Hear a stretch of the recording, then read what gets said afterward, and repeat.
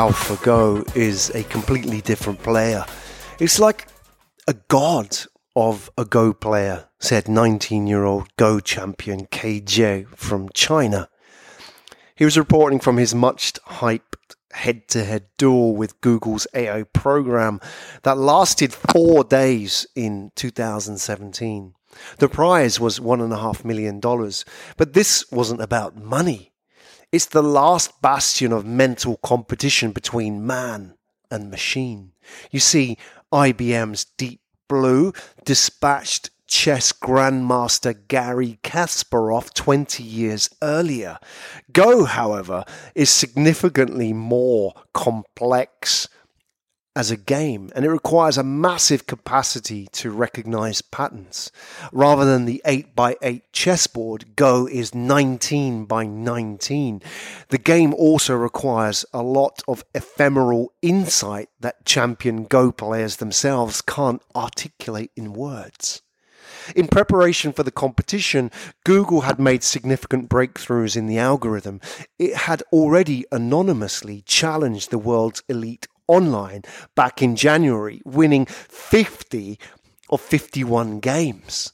AlphaGo's 51st victory was only averted because the internet connection dropped out. Gu Li, an elite competitor who took part in the 51-game face-off, said of AlphaGo at the time, it played quite differently from humans, placing stones that completely confound human players at first, but upon further analysis, these strategies became a quote-unquote divine move. In an earlier match between AlphaGo and Grandmaster Lee Sedol from Korea, AlphaGo landed a surprise move on the right hand, labelled Move 37, to which a commentator remarked, "That's a very strange move." The commentator himself was a high-ranking 9 Dan, so 9th level Go player. "I thought it was a mistake." The term divine move comes from the Japanese kami no ite, meaning move of God, or godly move, and is reserved only for seminal strategies employed by elite champions, strategies that often cannot be taught. But rather than the product of divine will, everything AlphaGo produces was fed to it by researchers. Then once it's learned millions of moves, researchers train AlphaGo against itself, developing an exponentially growing neural network of possibility. AlphaGo understands how humans play. It can also look beyond how humans normally play and insert a level of insight that few humans can understand, resulting in a Move 37. David Silver, the lead researcher on the AlphaGo project, said of Move 37 in a later Wired interview that AlphaGo had calculated that there was a 1 in 10,000 chance that a human would make that move. But when it drew on all the knowledge it had accumulated by playing itself so many times and looked ahead in the future of the game, it decided to make the move anyway, and the move was genius.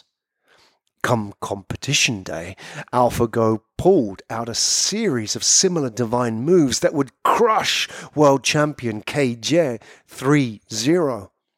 Kim Sung-yong, 9th Dan Go professional and match commentator from Japan, said of the match, AlphaGo showed the definition of mind-blowing play today. When human artists start drawing landscapes, they keep drawing landscapes no matter what happens during the process.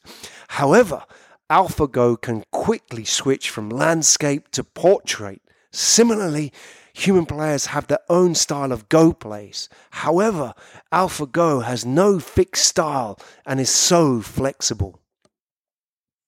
Like many AI startups, it's easy to feel a sense of resignation. This is AI today at the beginning of IR4, Industrial Revolution 4.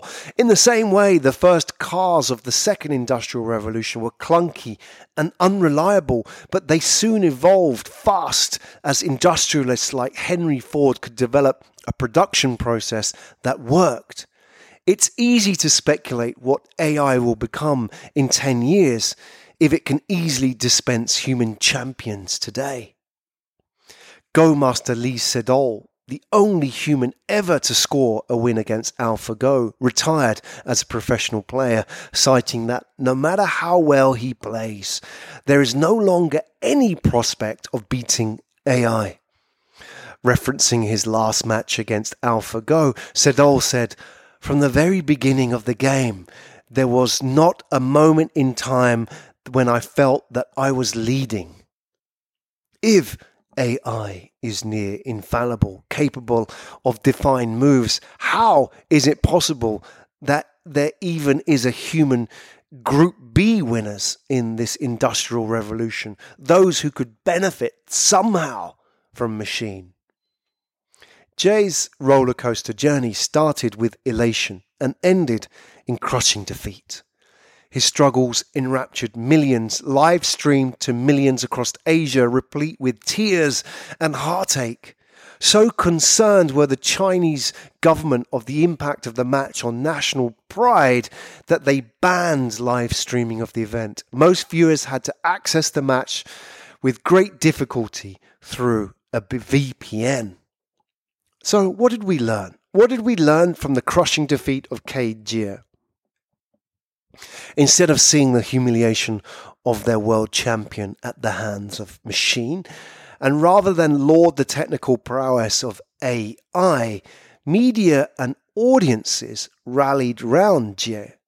A new hero was born. Not a robot, but a human being.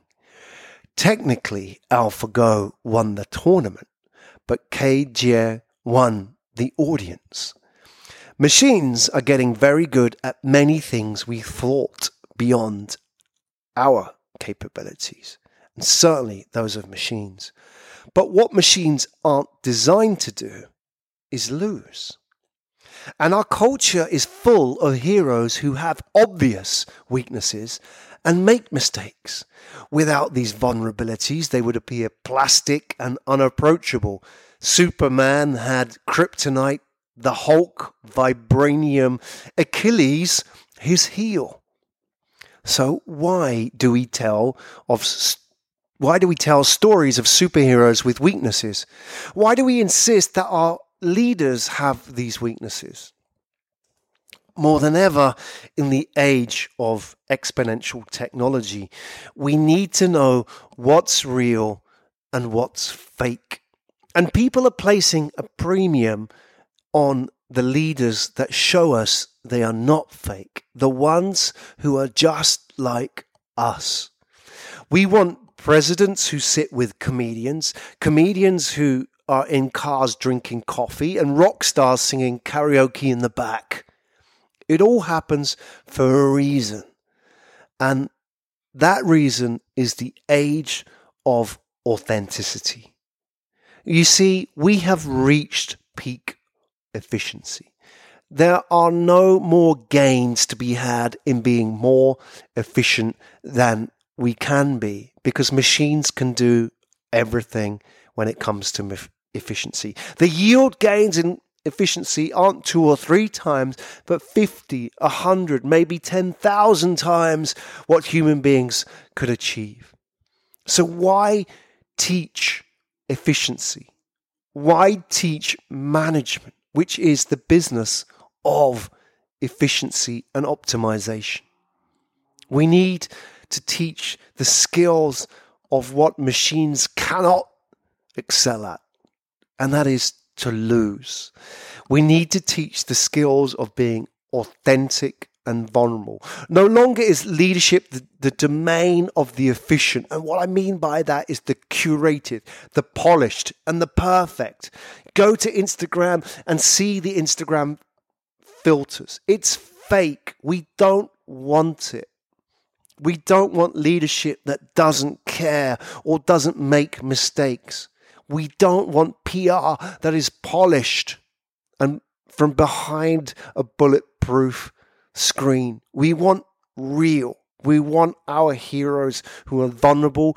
And the reason we want them as vulnerable is because it gives us hope that we too can do something. And that's why the age of authenticity is also a call for all of us to be more human, to dare to be vulnerable, to teach authentic leadership as opposed to efficient management, to open up, to lead, to tell stories, to connect, to empathize. These are the skills that we need to teach and the skills that machines cannot master because they cannot make mistakes.